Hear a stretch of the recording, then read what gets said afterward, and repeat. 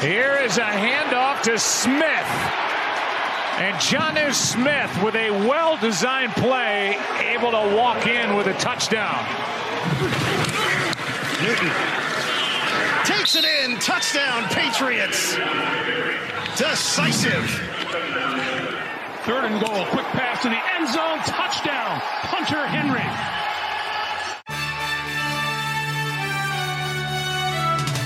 -3 with Dave Dameshek. Hi and hello, sports fans. Welcome to another episode of -3. Coming up in just a second here, our old pal Ross Tucker. Who better to talk to? I really have wanted to talk to him about Belichick and Tom Brady, Brady and Belichick, what one does and how it impacts the other. Who better to talk to than a guy who was a part of that organization, knows Brady well, knows how Belichick's head works. So Ross Tucker coming up in just a second as Belichick buys up all the available tight ends, nay, all the available pro football players here in free agency. And of course, the ball's about to be tipped in March Madness. Make sure you're following along on Extra Points with me and cousin Sal and Against All Odds. Sal and the boys breaking down all the best bets for you there. So much to follow along with here. How you doing, Eddie Spaghetti? Your Rangers on Monday night almost did the rest of the division a favor by knocking off the Flyers. But, of course, the Rangers rangered, and all those teams keep on winning. Everybody in the upper half of that division keeps on winning. Another one on Tuesday night in Pittsburgh, the Penguins giving a goal and a half now to the Bruins. Were I to bet against my team, which I philosophically never would do, I think the Bruins are in a good spot here. They really need a win. Talented bunch. They got to end this swoon or they're going to find themselves on the wrong side of that playoff picture. But anyway, I'm sorry. I said, how are you, Spaghetti? And then I didn't let you answer. How say you? What's up, fella? Well, it's always tough to play a hockey game missing your top 2 goaltenders and having to start Keith Kincaid. And then on top of that, losing, I believe it was like 3 to 4 guys due to the NHL COVID protocols, including Adam Fox, who's far and away the Rangers' best player this season. So, and they still brought the Flyers, who are a better team, into overtime. They got the point out of it. You got to hope the next game they play them, they get, the 2 points there. If you come out of that with 3 points, you can't complain too much for the Rangers. You're trying to, tread water here with all the goaltending issues, the COVID protocols. You're just getting some guys back like Panarin. It's been a very strange stretch of the season for the Rangers. But they're still kind of in the mix. So, I mean, whatever, they're still floating. And just to give you some Cliff's notes real quick here, me and Sal are both in on Illinois to at least the Final Four. Sal circled them at the season start. I randomly circled them about 2 months or so ago. I do like them as a play at minimum to get to the Final Four. Same goes for Florida State. Make sure you bet both of those or whatever you please at FanDuel.com/-3. It's the word minus the number 3. Get in on that one. And I'll tell you, the other one that I was talking to Sal about, and by the way, on the most recent episode of Extra Points, Joe Lunardi, the bracketologist, the man who I envy and I resent, but he proved to be lovely, so I can't resent him too much. Go back and listen to that one, too. He gives his national championship pick. The thing that I am really fascinated by, and Spaghetti, you're in on this one, too, is if you want a good, solid bet, just going forward, you just want to get on cruise control, whoever the Buffalo Sabres are playing, they will always be -1.5 against the Sabres. I am going to do the work of counting it up. But I mean, anecdotally, Spaghetti, the Sabres don't just lose every game. They lose every game by at least 2 goals. Betting the money line against them seems like a smart play there. You also have the Islanders and Caps going on Tuesday night, a big game, of course, as we talk about that East Division. And before we jump into football, how say you? I wonder if that's going to work out. If you just ride whoever the Sabres are playing, if you end up making money by season's end. So far, that would definitely be true. Well, what's funny, too, is currently they're in a stretch versus the Devils, who are also pretty bad, have like a similar stretch of losing games at home. I think either one of those teams betting against, you're going to come out okay. But especially with the Sabres, they're going to be sellers at the deadline, too. They're going to now just going to try to stockpile picks, stockpile younger talent who are not going to play. So not only could you bet the goal and a half spread, but even if depending on who they're playing, like if the total is 5.5 goals, especially with 6.5 goals, you can almost take the under. They're going to be playing a lot of like 3-1 games, a lot of 2-zip games. So like the Sabres is not a very good hockey team. They're painful to watch. Definitely always bet against them. FanDuel.com/-3. And also, as we jump into pro football here and bring on Ross Tucker, the Patriots, the hot ticket now moving up in the futures to win the AFC East. I say slow your roll. I know that Belichick is trying to get his revenge on Brady and show that he still is relevant in 21st century football, even without pretty boy number 12. I don't think this puts them anywhere close to winning the division. And depending on how things break for the Jets and Dolphins at QB, I still think the smarter bet is to take the Patriots to finish last in that division. But anyhow, instead of speculating about it, let's talk to the guy who's plugged in. Let's get to Ross Tucker right now. All right, this is good because round about the Super Bowl week, I decided we had to get the insight from this fella, the guy who is the one who revealed to the world a number of years ago on my old show that Tom Brady can chug a beer faster than anybody. Obviously, no one understands the fine print of what goes down in the Patriot way. And now with Bill Belichick setting the pro football world aflame in the first week of free agency, he's here to break it all down for us. Our old pal, Ross Tucker. What's the poop, fella? What's the poop, fella? Ben Coates. I love it. You know, it's so funny, Dave. I literally, just before we started recording, I just tweeted at Ross Tucker NFL, the old Patriot way was getting really good players to come to New England for less money so they could play with Brady and try to win a championship. The new Patriot way is overpaying pretty good players to come to New England and not play with Tom Brady and not win a championship. I mean, really, like the third and fourth highest paid tight ends in the history of the NFL now are Hunter Henry and Jonnu Smith. Now, I think they're good players, pretty good players. You know, their teams didn't go out of their way to retain them. And now they're third and fourth right behind George Kittle and Travis Kelce. These guys are not in the same stratosphere as those two guys. Then you look at some of their receivers, Nelson Aguilar and Kendrick Bourne identity. Yeah, the Kendrick Bourne deal is wild. But again, here we find ourselves in this fascinating spot 20 plus years into the Belichick experience, where a lot of people right now are trying to make sense of like, so is Belichick still, does he have the cheat code? I'm not saying he cheated, although he did. Does he have some cheat? Don't shake your head, Eddie Spaghetti. Why? That upsets you? No, Eddie Spaghetti doesn't like it when, you know what's smart about what Spaghetti does, RT, is he wants everything to be on the up and up with the Patriots. He doesn't want any stink on them because then that diminishes Eli's doubleheader achievement against Brady on the biggest stage. And I respect that. That's what you want. You don't want to, when people do like, I've often said, Ross, that college basketball or whatever fans, when they do the thing in the final seconds of a huge upset, when they're like to the number one team on the court that's about to lose, like overrated, like, what are you doing, man? We're beating number one. We're beating a powerhouse. This is a grand moment for our institution. You're diminishing it by saying they're overrated. You're making it, in other words, yeah, it's not that great because that team really isn't that good. They're overrated anyhow. Like, that's dumb. Good for Spaghetti.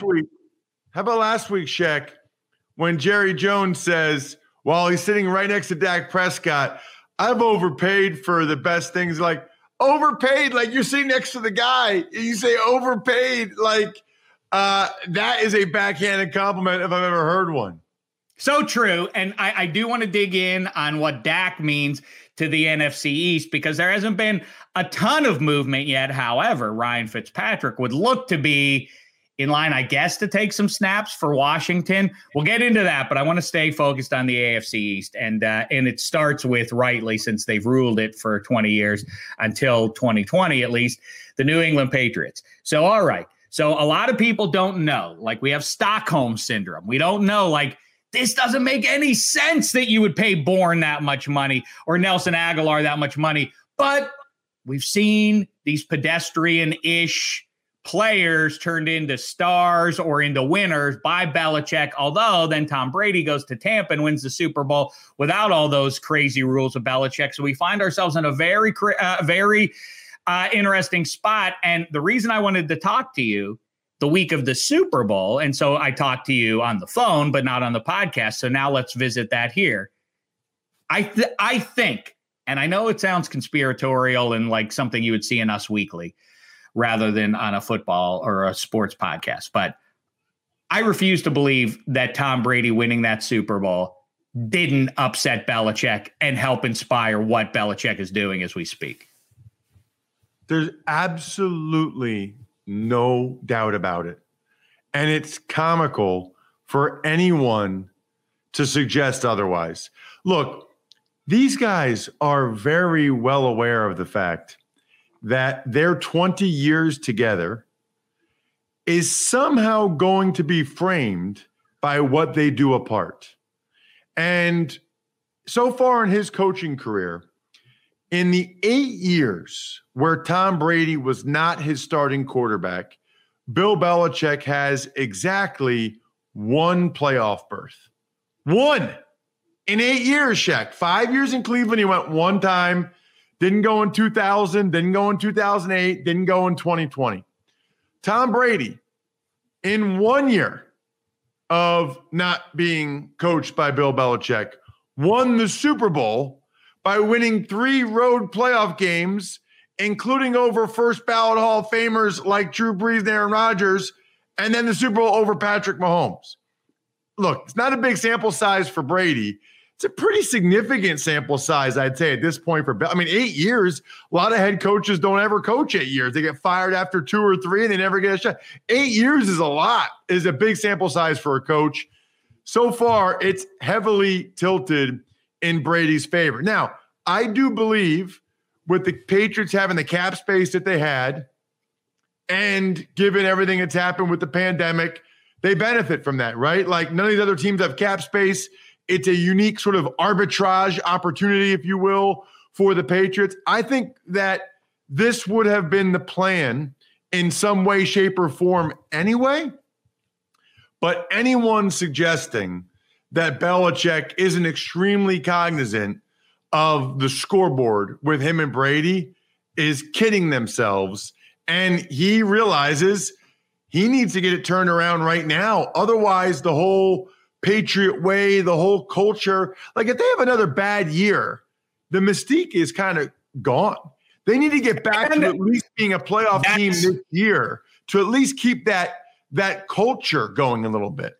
It feels like a 20-year canard being played on pro football players up in New England. Like, hey, you can go and screw around on social media and do whatever you want to do for 31 pro football teams. But if you come to Foxborough, you gotta tamp it down. You can't have much of a personality in the building, but in exchange, I'm going to give you a shot at the Lombardi. And that is enough to seduce some players at certain stages of their career. It all is leveraged by, I mean, I guess like the personification of it, if it's not Tom Brady, it's kind of like Julian Edelman in that you ain't making you're not, it's a little bit of like a Kurt Rambis effect with the Lakers. Like you ain't good enough to make a bad team and start on a bad team, but on the best team, you can be an essential element of that success. In other words, Edelman, Danny Amendola, whoever you want to put to,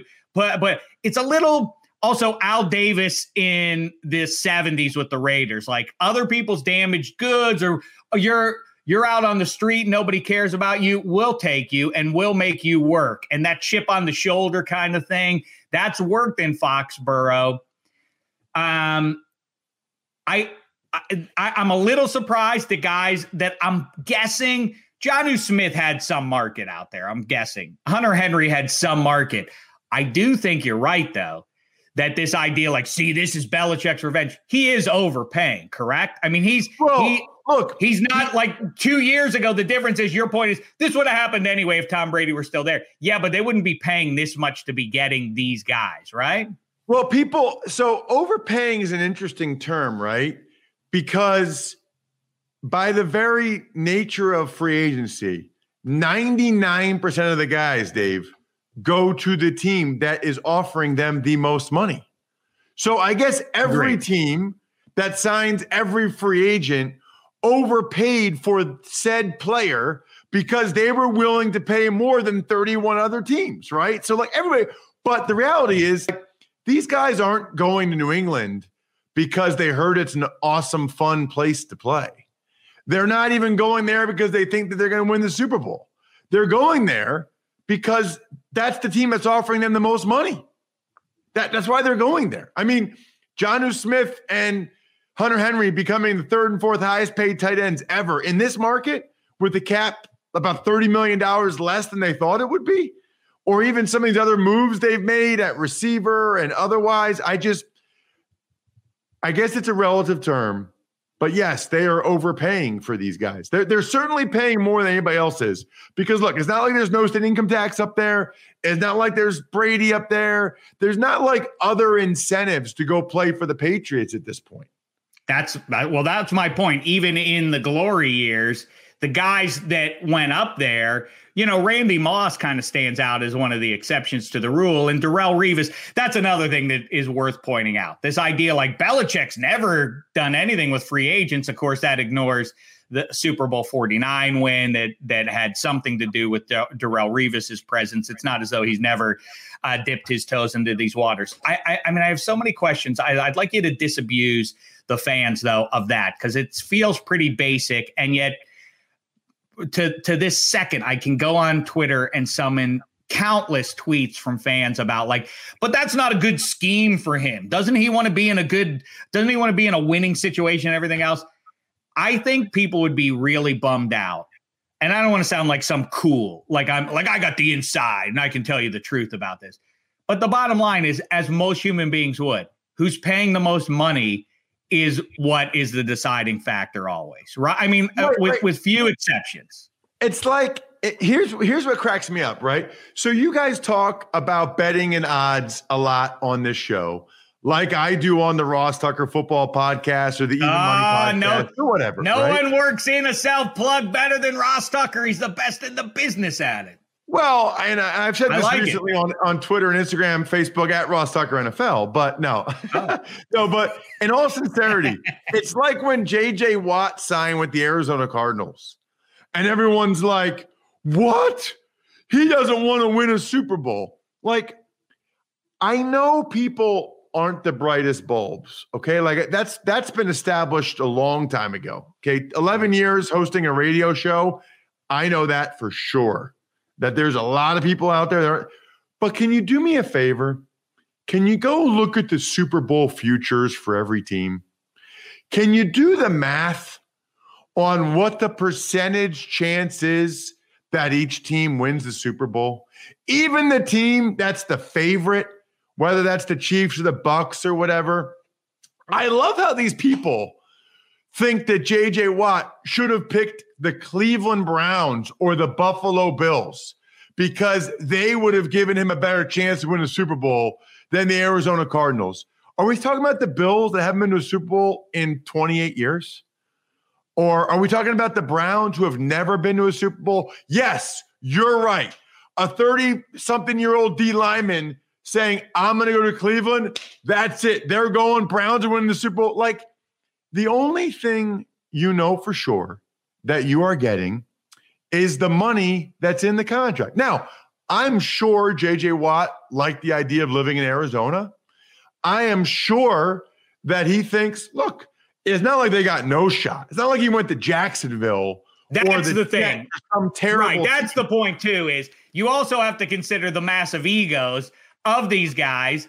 And J.J. Watt can probably talk himself into pretty easily, maybe I am the finishing piece down there, and I'll harass Matthew Stafford and Russell Wilson in the 2021 season and guide the Cardinals to an improbable Super Bowl win. I'm sure he's capable of talking himself into that.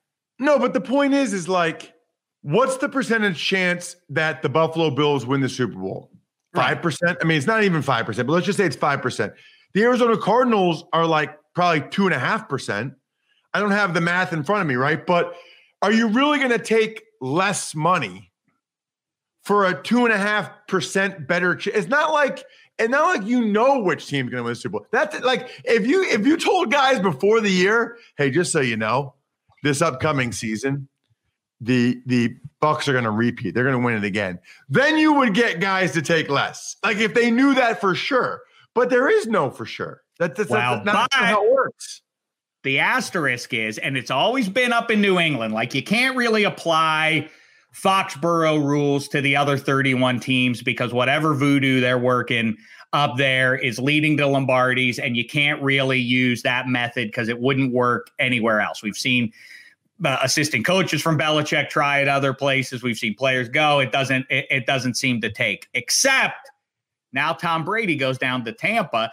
And exactly what we're talking about here is the exception to the rule, which is like, okay, we won one with this old guy, and now he's saying, let's run it back because we're going to be even better this year.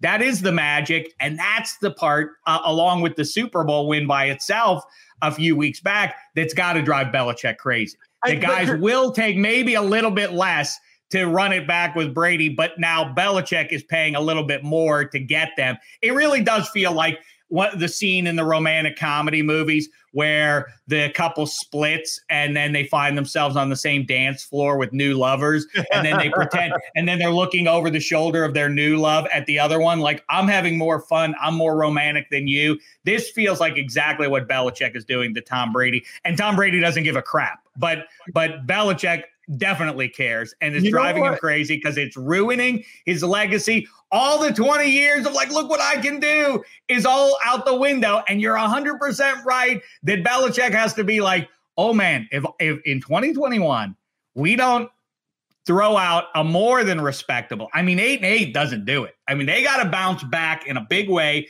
or this whole thing is like, oh, it's just all built on sand and pretty boy Brady. It had nothing to do with the head coach. All that wizardry was nonsense, right?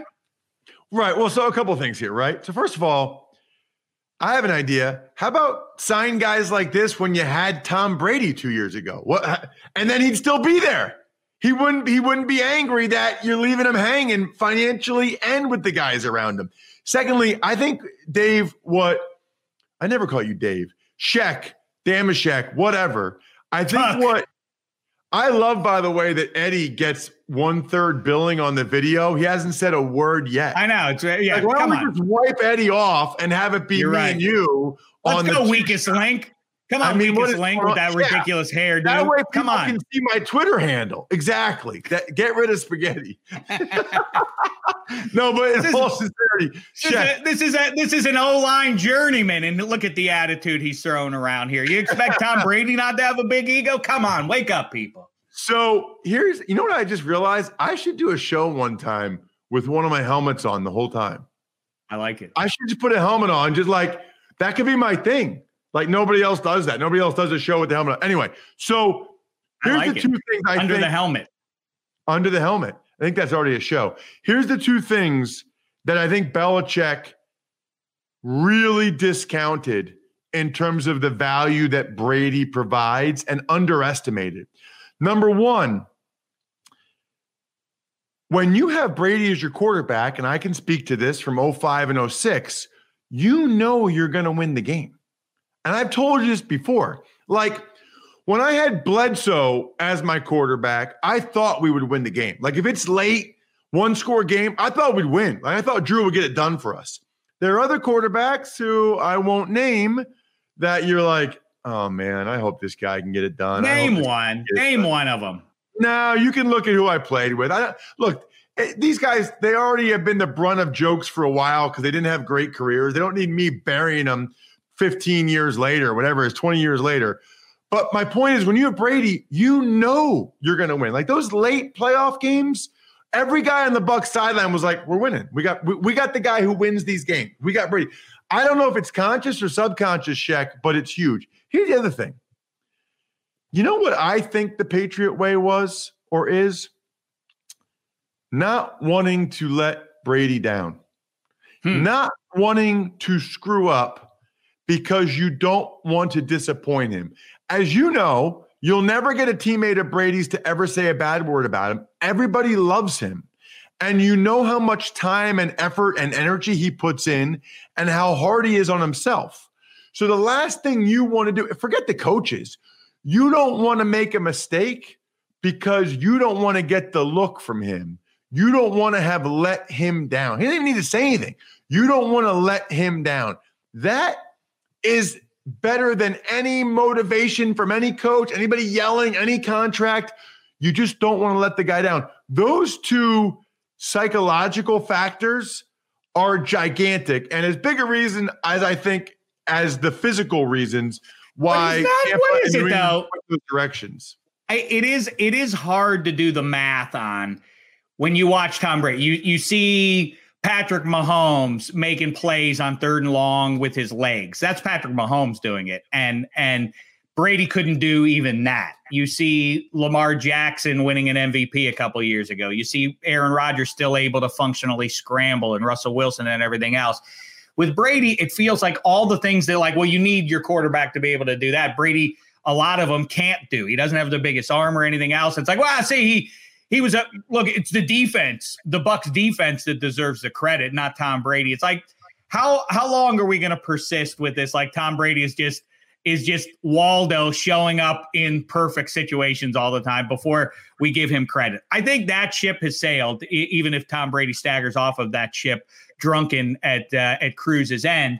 I'm fascinated though by, it's not like he's Ferris Bueller. What's so likable about, why is Brady so charming? It seems like he yells at guys and gets into them and everything. I guess he strikes the perfect balance. But while that Super Bowl, while that playoff run is going on down there in the Tampa St. Pete area, it is your contention that Bill Belichick is in front of a TV and watching it and wringing his hands. He's upset by it? Or is he like, I'm not watching this junk. I'm building for 2021, as guys like Mike Tannenbaum would suggest. He's also plugged in with Belichick. He's like, oh, he doesn't care what's happening with Tom Brady at this point. I mean, I'll defer to you and guys like Tannenbaum who actually know Belichick and Brady and that dynamic between the two. I mean, just from the outside looking in, Belichick's love of history and the Patriots place in and everything else leads me to believe he cares very deeply about Brady winning a Super Bowl without him and is now incented to at least, if not win a Super Bowl, to before he walks out the door at almost 70 years of age, say like, see, I can still win without pretty boy Brady. How say you? There's absolutely no doubt in my mind that he did not want Tom Brady to win the Super Bowl. And I think it would go against human nature on some level to think otherwise. Right. For any human being, let alone an ultra competitor who is a head football coach. What do you think? He's not competitive. That's fine. I'm happy for Tom. Good for him, fella. Yeah, I'm send him a present. I'm glad for the rest of my life and the rest of humanity, human existence, that people will think that he had a lot more to do with the success than me. That's awesome. No, nobody thinks that. This is a guy that always has cameras everywhere. You ever notice that every year when they win the Super Bowl, they just happen to have this NFL Films documentary where they've been tracking the meetings of the coaches and then they interview the assistants so that video lives on in perpetuity. And it's not the players being interviewed, it's the coaches. And they point out how the week of Super Bowl, they said to Malcolm Butler, hey, Malcolm, when the Seahawks get down there, they're going to run a slant, buddy. You go in there. Those videos like highlight the coaching, okay? Don't even get me started, dude. If you can't see through it, and by the way, I don't blame him, Dave. I'd be the same way. I'd be the same way. Like, video everything. And then if we win the Super Bowl, right? If we win the Super Bowl, let's do a documentary. And all the things from the year where, like, we did a good job coaching that helped make a difference in the game, put those in. When I gave that speech before the Jets game and I said at halftime, like, put that in. Like, I would do the same thing. Like, it's a documentary that you're able to decide what goes in and what doesn't. Of course I would do that. It's very old school, and that doesn't surprise me, given like you hear Belichick talking who he genuflects to in sports history and military history and everything else. It kind of connects that he has a college powerhouse head coach kind of vibe to him. Like, the players come and go, but I'm the constant here. And my philosophy, my approach is what has made this brand so powerful. So he has kind of had the rug pulled out from him a little bit by Tom Brady, who kind of stole his shine down there in Florida. But now to 2021. And it's kind of like, I guess this is an incomplete puzzle here because, free agency, we're just at the tip of it, and the draft, of course, a month away too. But as we see this snapshot here, I feel like everybody is knee-jerk reacting like, oh, the great revenge of Belichick. Look out, NFL, because here comes the new-look Patriots with Cam Newton, maybe, unless they get another quarterback. And now they're going to go 12 personnel all day, and they're just going to grind it out in 2021. I still say the Bills win the division. I say the Dolphins are probably better than they are. And it can break this way where the Patriots, by the time the season kicks off, are going to be expected to finish fourth and will finish fourth. It's not crazy to say that Russell Wilson winds up with the Jets, the way things are tracking. If Pete Carroll really covets Sam Darnold, which seems loco, but or to use him as the thing we're going to build around to replace Russell Wilson, not let's take a flyer on Sam Darnold. No, let's build the thing around the kid. Seems like a stretch. But anyway, if Russell Wilson lands with the Jets, or for that matter, Justin Fields lands with the Jets, and Deshaun Watson lands with the Dolphins, I mean, the Patriots are the worst team in that division still. I think that despite what you can imagine Belichick doing with the two tight ends on the field and playing power football against the high-flying NFL otherwise, I still think they're destined to be third or fourth. How say you? I would say, as it's currently constituted right now, as we record this on March 16th at 11:30 a.m., I would say the Patriots are second. I am skeptical of Tua Tagovailoa as a starting. I think so are the Dolphins. Season. And we got to go with what we know right now at quarterback with the Jets. Now, I do think at least one of them and maybe both will have quarterback upgrades. But let's just say the Jets get Deshaun Watson. Then I think they are right in the mix with the Dolphins and the Patriots behind the Bills. Still think the Bills are the best team in the division. I think the Patriots feel like now, to me, Shaq, like a 9-7, maybe 10-6 win team. I can see that. But it's really hard to watch them last year and to watch Cam Newton and to think, I'm seeing people now saying Brady versus Belichick in the Super Bowl. I don't think so. In fact, I don't think either one of them will get there. But Brady has a decent chance. I think they'll have a pretty good team. I don't think the Patriots are going to the Super Bowl. They might not even, to your point, they might not even be the second best team in their division. I mean, listen, the Adam Gase effect has got to be for real. We're sleeping on it if we're pretending that isn't real, what quarterbacks do with Gase and without. So I would be tempted if I were Joe Douglas to see if Sam Darnold can do it. But of course, the path to potentially high-end quarterback this year is greater than it will be a year from now because of the loaded quarterback draft upcoming, and Russell Wilson seems like he might be gettable. Deshaun Watson might be gettable. So I think you better get him in the calendar year 2021. If the Texans hold on to Watson for too long and they're still in the third week of August and they still have him, I think the Jets have to position themselves and approach it from a place that, like, we have to be ready to pull the trigger on Deshaun Watson whenever the Texans decide to start fielding the call, because he's that kind of a difference maker. But like I said, how many times it drives me crazy that we're in the place again with this Trey Lance. Let's have him sit a year, learn at the knee. I know Patrick Mahomes did well under that model. I know Aaron Rodgers did well in Green Bay 17 years ago. But those are the exceptions that prove the rule. If you use a high pick on a quarterback in the free agency era, you should be using him. Or why did you just use a high first on that guy? This is not like this idea of like build for the future. Like free agency gets in the way of all that. So cut that crap out. And I still see teams try to do that stuff. Fans still think that way, which is one thing. It's another thing when pro football teams do that. Like, we're grooming him. Our defense is hard to learn, but by year 3, he'll be ready to be a regular in it. Like, well, stop doing it that way then, because that's not a good approach. He's going to be gone in 2 years now. You just used a draft pick on this guy. You got to get him in the lineup sooner rather than later, right? Yeah. Now, I would say Trey Lance is extremely unique, being 20 years old and only playing one season of FCS football. But he's going to get drafted in the top 10, and he's going to be playing by week 8. That's just part of it. I always think it's funny is like, we don't want to throw him to the wolves. We don't want to put him out there before he's ready. And then somehow between week 1 and week 5, usually or week 6, they drank magic ready juice. And they're like, as if like 3 weeks of practice or watching the game from the sideline. Oh, he's ready. He's totally ready now.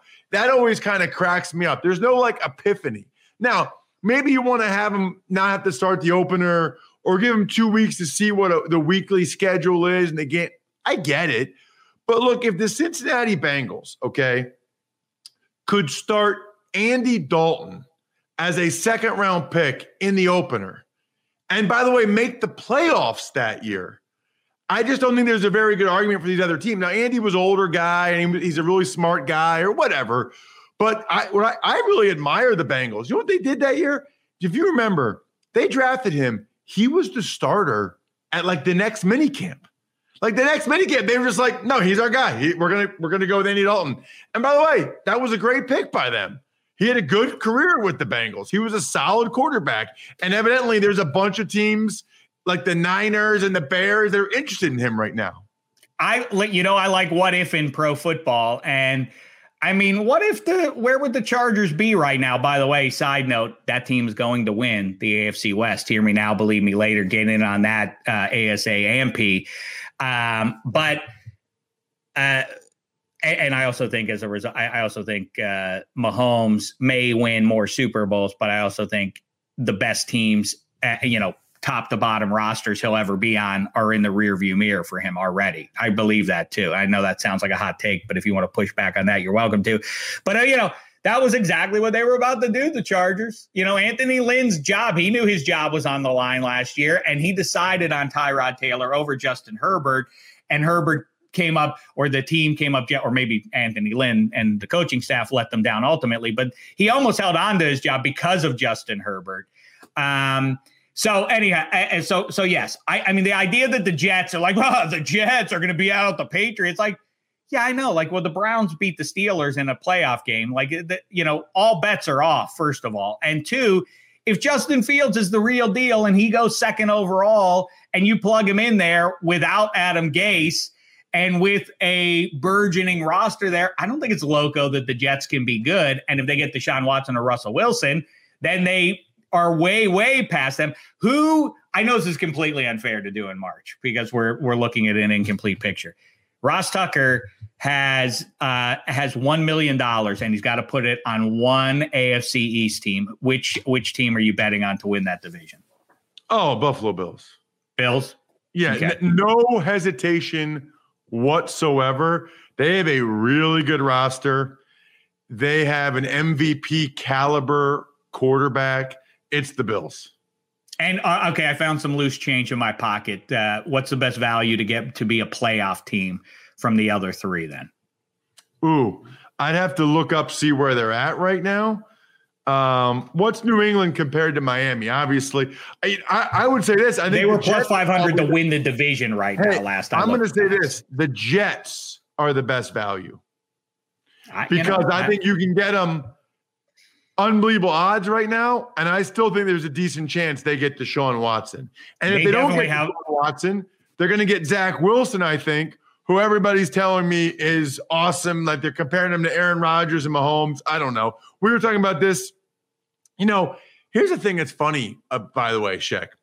You're going to hear for the next month, everybody when they talk about Mac Jones at Alabama is going to talk about how good the guys around him were at Alabama, right? Like, well, but look who he was playing with in Alabama.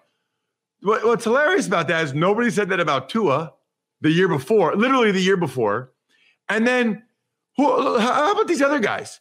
You think? Yeah, but they're saying that though. But that doesn't exist in a vacuum. It's because of Tua that people are saying that about Mac Jones, right? It's the same thing. At some point, like Alabama running backs weren't good in the pros, so then people are like, I don't know, Derrick Henry's not going to be good either. No, I don't think that's why they're saying it. I think they're saying it because they had such a good team around him. But to me, it's like, have you seen the guys Trevor Lawrence had at Clemson? I mean, he's got 2 receivers that are going to be in the top 15. He's got a stud running back. Have you seen what Trey Lance's North Dakota State team looked like compared to who they played? But the point that Emory Hunt made on the College Draft podcast, BYU's O-line this year was unbelievable. BYU will have 3 or 4 offensive linemen drafted. They're playing these crappy teams. Zach Wilson's got like an unbelievable offensive line for him. And it's like, okay, so what was Justin Fields? Do you think the guys around Justin Fields stunk? Every O-lineman's going in the first 3 rounds. Their running backs going in the first 3 rounds. Their receiver went back to school, Olave. He would have been a first-round pick. Like, what are we talking about here? They all have really good guys around them. It's a great, but doing the math on that is everything. I didn't think Joey Bosa was going to be good. I thought he was a passenger on that Ohio State team 3-4 years ago. Then he goes 3rd overall, and I look like a dummy.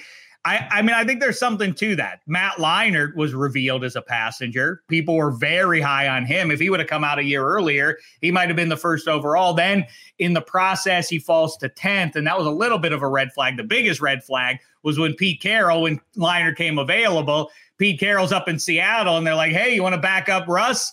And he's like, not with that guy, I don't, which was now that he does want supposedly, allegedly, Sam Darnold, I feel like the guy who should be most red in the face is Matt Leinart, because he's like, Coach, you didn't want this USC guy, but you like Sam Darnold? That reflects and Matt Barkley. He never wanted Matt Barkley. Matt Barkley.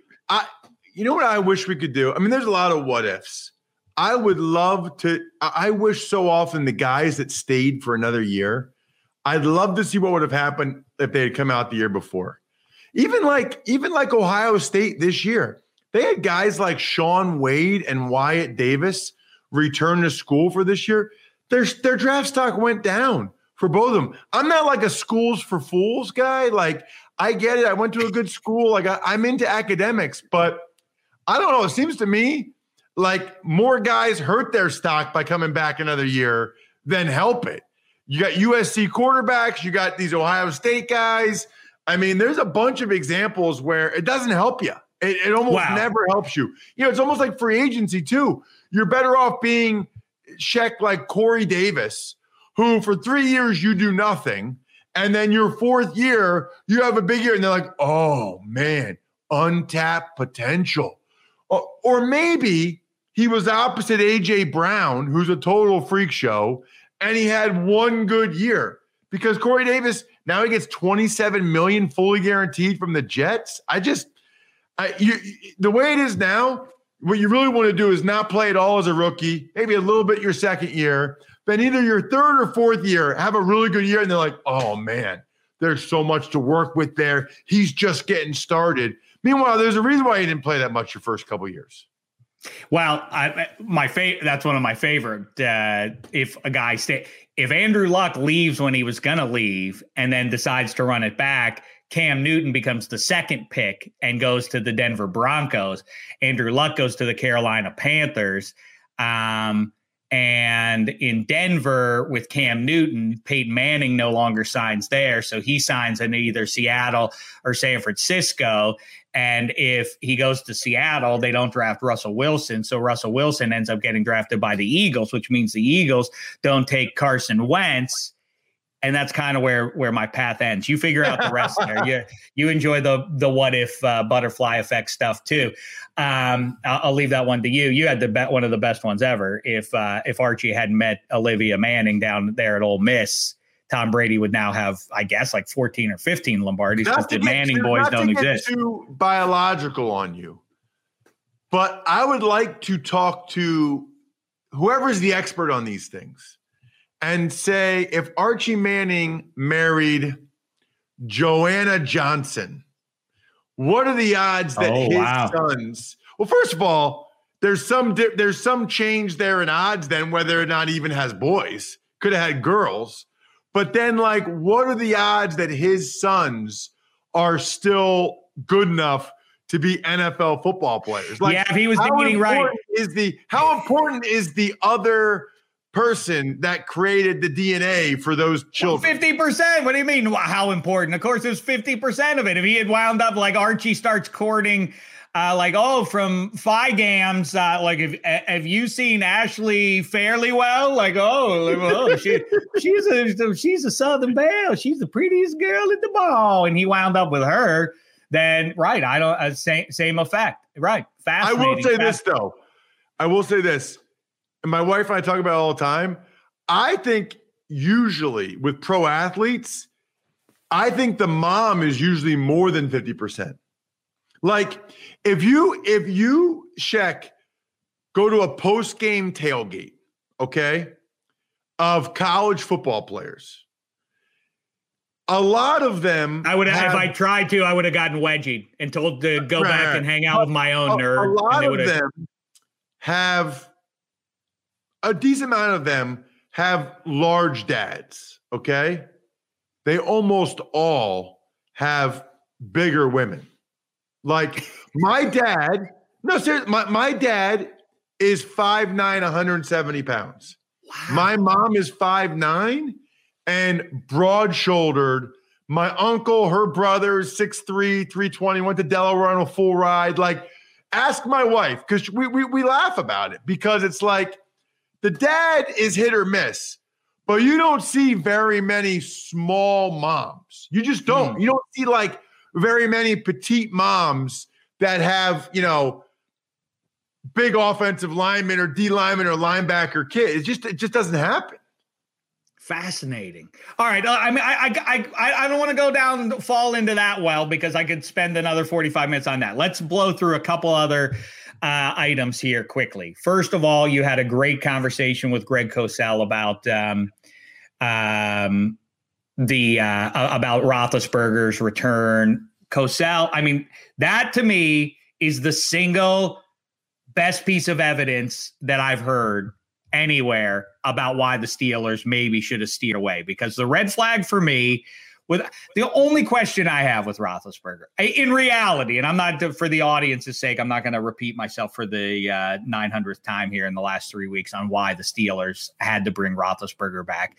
And the Cliff's Notes answer is there was nowhere else to go. It was Richard Gere in Officer and a Gentleman. Kevin Colbert said, I got nowhere else to go. I got to bring you back 7. But if he, in fact, because the most worrisome thing to my eyeball is week 17 with the Browns absolutely needing to win or their season ends at home, and all that's standing in front of them are some backups, including Mason Rudolph at quarterback. And Mason Rudolph, with the greatest of ease, throwing deep balls, dropping them in the basket for Chase Claypool and otherwise. That was worrisome. And then the next week, they run it back, same team, playoff game, and Roethlisberger threw a couple of atrocious picks. It's not all on 7, but Pouncey, Spats have it. Cosell sees that there's some actual question about Roethlisberger's arm specific to the deep throws. He was throwing lasers here and there against the Bills and otherwise in the last third of the season. It's not like, he's dead armed, his elbow's finished. But the deep balls did flutter a little bit. And I've talked with Mark Caboli of The Athletic about it. There is something about the rotation of the ball and the way he's side-arming it. It's not rotating as much as it was. I don't know. I don't know about science. But how say you? I just don't think – I guess to give a more global view of it, it is what Roethlisberger is going to be the quarterback. I happen to think that the Steelers, it's not crazy to say that they're going to win the division. And as constitute, I think the Browns right now are a little bit scarier than the Ravens because Judon is gone now. There's some questions for the Ravens at the line of scrimmage on both sides, and they need to have a dominant defense for Lamar Jackson's offense to work. How say you? I still think all of those teams are between 9 and 11 wins, I would say. And I think it's going to be awesome. I think they're going to be jumbled up. It could work out any different number of ways based on health, et cetera. What I thought was most telling about what Greg Cosell said about Ben on the Ross Tucker podcast was about how the coaches used him. Because it's been pointed out to me that in week 17, and I don't remember watching every second of that game, but they threw the ball deep more with Mason Rudolph than they did with Big Ben. They got into this thing with Big Ben where they ran a shallow cross every play of the game. And I don't know if that's what he wanted or that's all they thought he could do or what was happening there. My assumption is, having watched him for this long and watched that offense and the pieces that employed out there and everything, I got to think that was Seven's choice. My hypothesis is that he didn't want contact in the last third of the regular season. He was saving himself for January, and he was limiting contact as much as he humanly could. It's funny because they say one of the things when you know a quarterback's kind of done, as they get older, they really like to get hit even less. It's like, I don't know what it is. It's self-preservation. With every year I get older, I get colder, like the weather. I get colder, my blood. The same thing. Like when I go skiing, I don't quite go as fast. When no matter what I'm doing in life, okay? It's true. I just turned 42. I'm just a little more cautious. Like, I get it that 70-year-olds drive slowly, because I am a little more cautious. Like, I just don't feel like getting hurt. Like, I just don't feel like doing something stupid, tearing my ACL. I'll be like, oh gosh, that's the last thing I want to. And I just think whether it's Breeze or Brady, because that was the big thing people were saying about Brady his last couple of years in New England was, man, half of his throws are him just throwing it away because they want to get hit. Half of Brady's throws were like this, like throwing it away because he didn't want to get hit. Breeze was starting to be like that. And by the way, in the Super Bowl, even in January, when anybody got within 6 feet of Tom Brady, he would just turtle. And really, it was pathetic. Except that then he would end up winning the game. It really, listen. I think that's fine. I think that's true. I think Ben's at that stage. Look, Rivers is at that stage. All these guys, and I'm not saying these guys like taking sacks or like getting hit before, but they're just not quite as courageous and not quite as willing to take that contact, and maybe smart, rightfully so. Because look at all these guys. Rivers just had surgery on something. Breeze was all messed up this year. Ben was beat up. Brady had knee surgery. You know why? Because you're not supposed to play pro football when you're in your late 30s or early. You're not supposed to do it. It's not a good idea for you. Like, the 10 out of 10 doctors would not recommend it, okay? Answer this. Here's a good question from a Steelers fan's perspective that people forever will go back and forth on. I think that given a choice, do you have a great run blocking O-line and a mediocre running back, or one of the 2 or 3 best running backs, most talented electric playmakers as an RB with a mediocre O-line? I think I go with the former. I'll give me the O-line. This is relevant right now in Pittsburgh because there's a lot of, should they get Najee Harris? Should they get ATN? What should they, Javonte Williams in the second and get, the thing they shouldn't do is, because the fan base has decided, hey, the Steelers need to improve their offensive line, take a left tackle to say they took a left tackle. I mean, this is the best time in free agency. This is my most exciting time every year when fans and alleged analysts and otherwise start weighing in on that offensive lineman's not worth that money. That's a great signing for blank because that guy's a great offensive lineman. Nobody knows anything about how good offensive linemen are except you and about 11 other human beings walking the planet Earth. But anyway, answer that question for me. I don't remember. It's clearly the O-line. Clearly. That's been proven out so many. Look at Denver. That's been proven out so many times. It's not even funny. You'd rather have the elite O-line. Although I will say this, Shaq. And they don't win the Super Bowl. The Patriots don't win the Super Bowl if they don't draft Sony Michel. That year, that January, they devoted mid-December. They decide we're going with the rookie, and he's the key to the offense, and that's why they run the table and end up hoisting the Lombardi that year. So I don't mind if the Steelers. I know people are going to. If the Steelers take Najee Harris, Rex Burkhead and James White, I don't.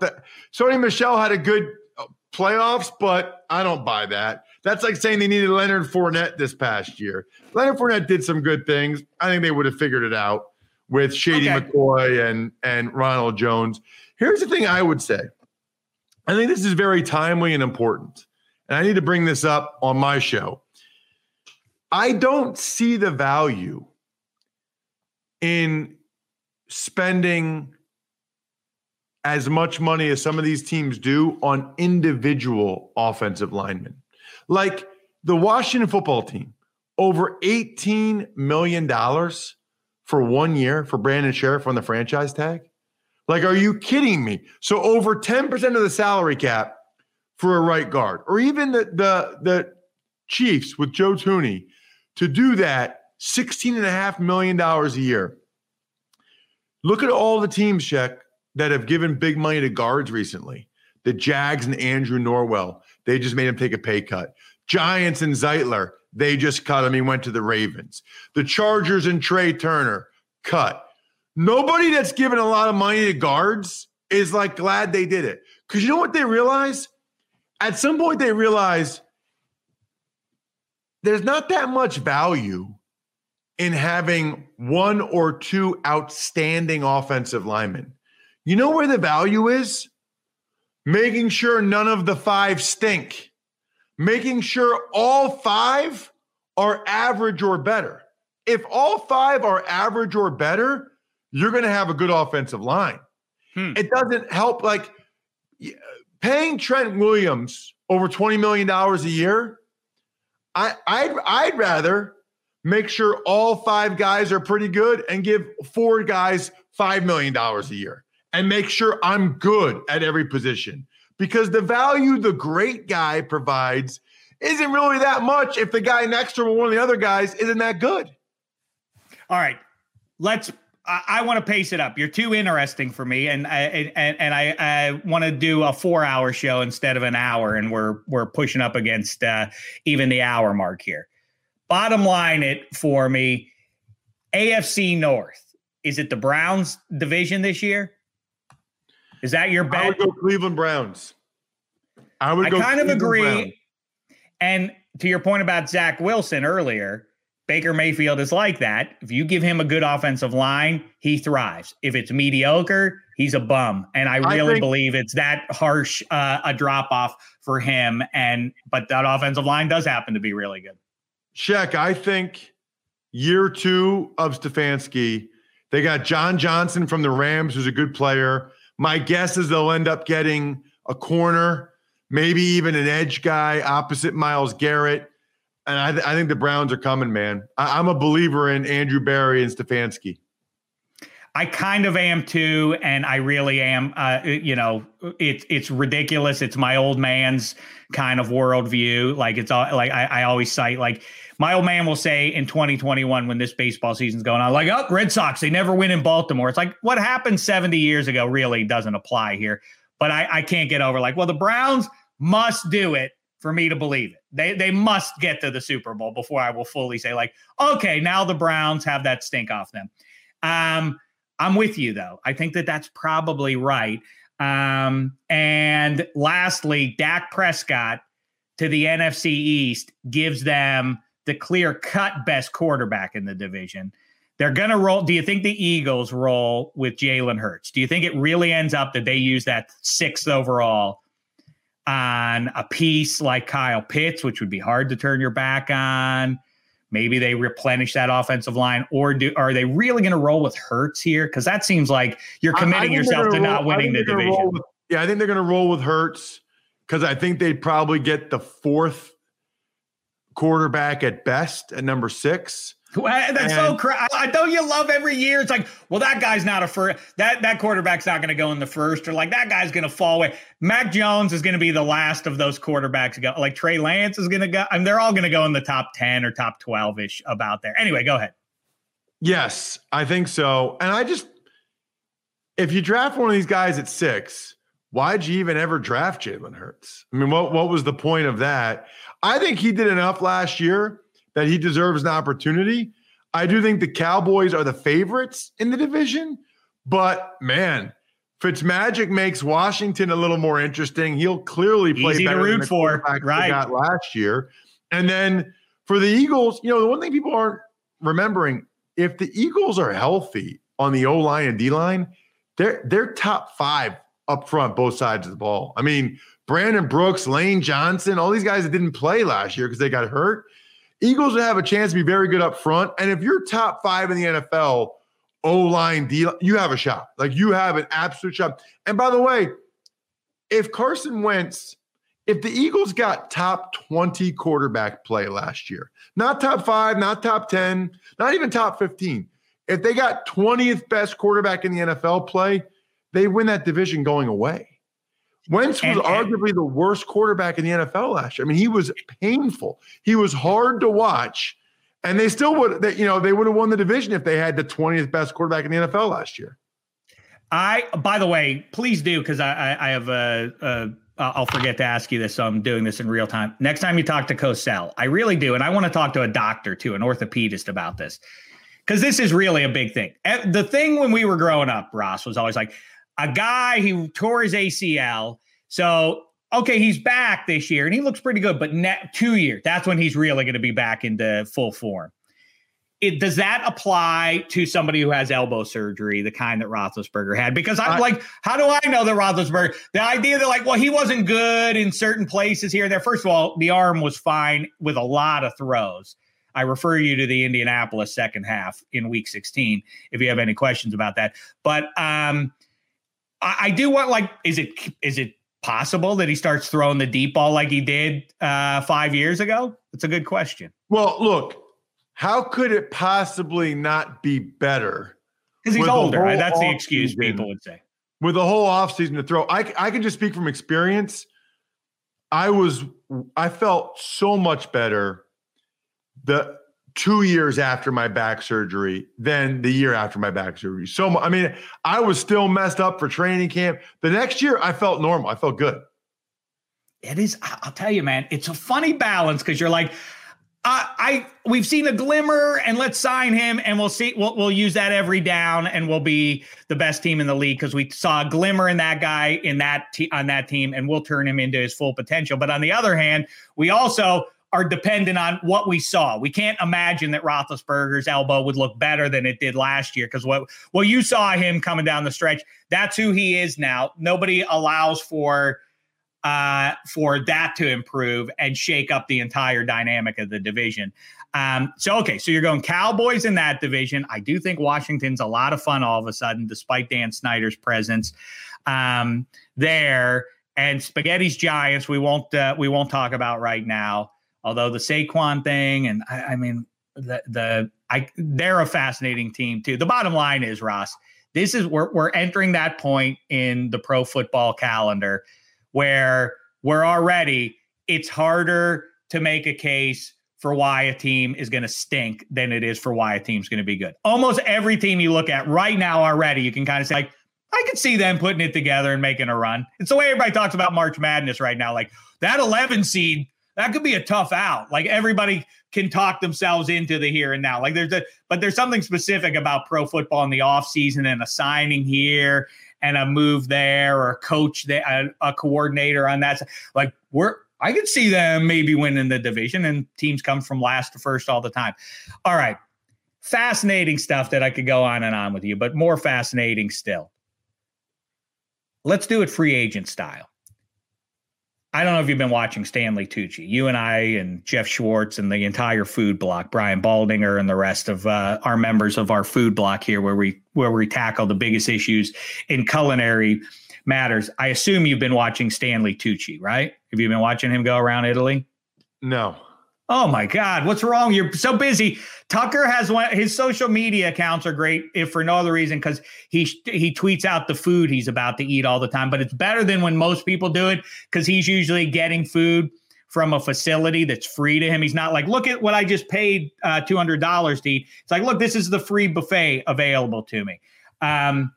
Tucci, that's how he's treating the entire nation of Italy. He just goes around, like, eats free stuff, like takes a couple bites and then moves on to the next food item. And it looks delicious. And it leads me to this, Ross Tucker.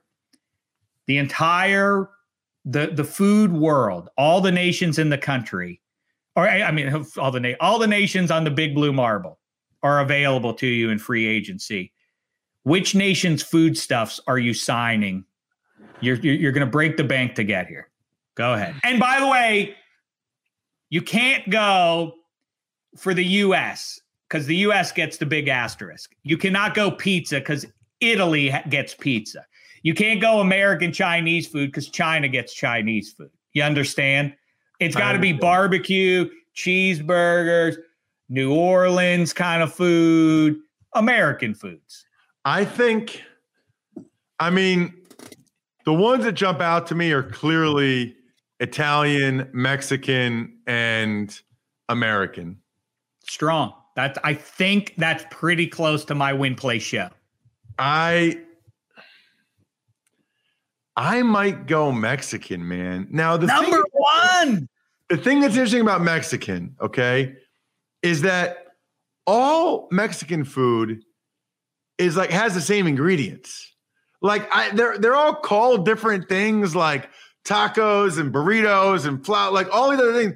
But at the end of the day, it's some type of tortilla with some type of meat and cheese in it, right? Like, but I guess that's what I like.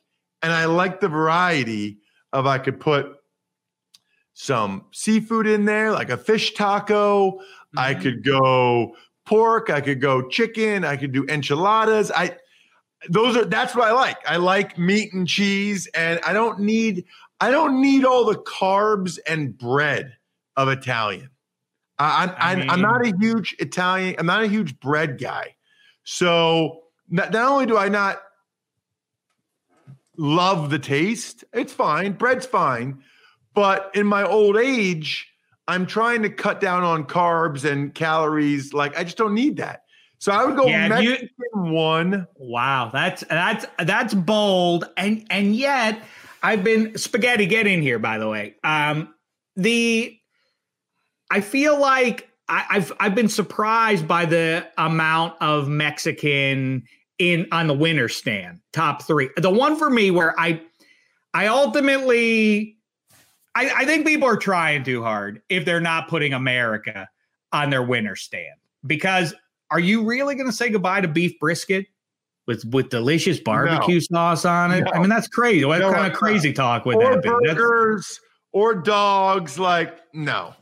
Even if you never get our pizza. And by the way, that's the one. I also think people are overthinking it if they're willing to. It's crazy when you really think about it, that Italian food is like, the debate is like, well, so I don't get American pizza anymore. It's like Italy is where it's at. That's the takeaway. Italy has, as a nation, the best food, because America's food, the food we eat the most in the U.S. is pizza. It's their food. So I don't know how you would not say Italy is at worst too, right? Or gotta be in there. But the one for me too is Middle Eastern, I don't know, like, do we extend into Greece? No matter. I'm still going to go with Middle Eastern, but if you give me Greek along with the hummus and the shawarma and all of it, awfully delicious. I'm really into Thai food these days, but like, here's the thing: for Italian, it's good, but I don't need all like the lasagna and all the pasta. Like, I don't need that all the time. That's like sometimes. What about a nice marsala? Don't you want that? A test of a great Italian restaurant is if they make a good marsala. If they're going to do a good veal marsala or chicken marsala, that's when you know you found a good spot there. You know what I think Italians are overrated? Overrated. Now you're crossing the line, friend. No, you know why I think Italians are a little overrated? Because when I go to an Italian restaurant, I always just get chicken parm. And there aren't other things on there that I'm not enamored with. Like, I'm like, okay, I could do this this chicken, whatever, or I could do the fish they have. but I don't look at an Italian menu and think, oh my gosh, what am I going to get? Whereas when I look at like a menu at a Mexican restaurant, I'm like, oh my gosh. Like I could get the fajitas, I could get the enchiladas, I could just go burrito. Oh, give me the guac. Like, okay. And you go to an Italian restaurant, they bring out bread, okay, to start the meal. You go to a Mexican restaurant, chips and guac. Chips and guac, okay? That's I could true. eat the whole meal of chips and guac. Wait a second, Spaghetti. This is a category that Tucker has taken us into. When you go to one of these restaurants, who puts down the best pre-food, like pre-meal food for you? The Italian bread with the butter. But see, in a good one, they give you, at a good Italian restaurant, they give it to you, it's warm. And they give you the good olive oil and the vinegar, and you make them just so. That's pretty good. You're ignoring that. But I do think you're probably right that although at a Chinese restaurant, not when they give the shoestring, not the stick ones, like the ones that are circular, tubular. I like the flat, crispy, crunchy noodles that they give you at a Chinese. Those are delicious. You know what I'm talking about, right? Those are the ones that they give you in a bowl. But I still think you might be right. The chips and salsa is a standard at Mexican. And I think you got to throw guac in there now. A guac is guac is overrated. Now that's a food stuff. No, it's not. Like, all right, it's like it's fine. It feels like you're satiating your. When I eat guacamole, I feel like I'm filling my belly. This is good. It's avocado. It's healthy. I'm going to feel full from having eaten this, but I don't think like, wow, it's so delicious. Give me more of that guacamole. I don't need that. And also at a Mexican restaurant, you're talking about burrito or taco or enchilada. What you're really talking about is the packaging. You're talking about, do I want it wrapped up like this? Do I want it to hold, like, do I want a football sized meal, or do I want a series of smaller little or do I want to use a fork and a knife because it's got cheese melted on it? That's Speaking what we're of talking that, dude, about. You're 15 minutes into my lunch hour now. Fine, good. This is how Jeff Schwartz ends every show too, with his stomach growling and announcing he's had more than enough. Yeah, I mean, dude, I need to eat now. First of all, I theoretically could have stayed on for a little bit longer, but what you can't do when you have an East Coast guest, you can't do the food conversation at the end when we've already been talking for an hour and it's lunchtime. You know what I mean? Like, if we did the food right at the start, I might be able to be talking right now about Big Ben or something like that. But you did the wrong order. If you wanted, no, I didn't. I don't need your help. I don't need your help with how I lay out the talking points. And what I'll help you with is you have all those football helmets behind you on there to show off for I don't know who. But what you should do is hide food in each of those helmets. So when you get hungry in an emergency, you can reach behind you and you have a bowl of queso served up in that Dallas Cowboys hat of yours. I gotta have my salad with egg and Caesar. It's so I eat so lame during the week, so that when I go out to eat it when I'm on the weekend, I have good stuff to post. If you're a former offensive lineman trying to stay under 250, man, I eat real lame. Plus, every time I take my daughters to like singing lessons or tennis or whatever, I always get them ice cream because that's just what you do. So that's like 2 or 3 times a week where I get ice cream. That screws me. Anyway, I gotta go, dude. You're the man. You skipped a step, though, but you skipped a step. You said you took them for ice cream. Somehow you ended up eating ice cream. I don't know. That's what happens. My wife always laughs at me. She's like, you act like you're like doing them some favor. You're only going because you want the ice cream. She's like, what are you talking about? You're not like dad of the year because you take your kids to get ice cream. Like, you're taking your kids to get ice cream because you want the ice cream. I mean, that's another conversation we could have is I tell people the reason that I'm a halfway decent father is probably like 80% owed to DVR. I don't know what people did before it, but I mean, like I see all my games, but like, that's so nice. Aren't the Penguins playing right now? Like, yes, but don't say a word about it because I have a DVR'd at home. I got to go home and watch them defeat the Flyers or the Bruins or whomever else. Ross Tucker, you're the tops, pal. We a great time, and I feel like we have about 17 more hours we could kibitz here. But for now, Go eat a lunch, and we'll talk soon. See you guys. There he goes. The great Ross Tucker, everybody. I thought we covered it pretty much all there, huh, Spaghetti? Hit it multiple divisions, free agency, draft stuff, injury updates. You guys touching a lot of topics for sure. That's right. So, all right. So with all that being said, go fill out your brackets, get them all in there, jump in with the Against All Odds fellas on what they've got going down. So much good stuff going on the Extra Points Network. Make sure you're consuming it all. And anything else, Spaghetti? You put your finger on your chin pensively, like you had one more thought to share with the world. No, I was thinking, but in an hour, almost hour 15, we hit quite a bit. So I think we covered it all. And the good news is we'll be back in 2 more days with our pal Kevin Hench. Yeah, he's getting mixed feedback. I think people find it compelling one way or the other, but some people are like, "Boy, he's hysterical," and other people are like, "Man, he's a madman." So either way, assess him for yourself. Join us later in the week for the second installment of -3. We appreciate you downloading and sharing it with your pals and all that sort of stuff. And until later in the week, by which point the basketball will have tipped. We'll be watching college basketball. The ball is tipped. That's a good game, Spaghetti. We should do that next week next time with Hench. Let's see if he can sing the entire One Shining Moment a cappella. The ball is tipped. It's one shining moment. You reach for the stars. One shining moment. All right. So thanks to Ross Tucker. And we'll be back with more Hooey and Applesauce in a couple of days. Until then, for Eddie Spaghetti, thanks so much, sports fans. It's been a thin slice of heaven.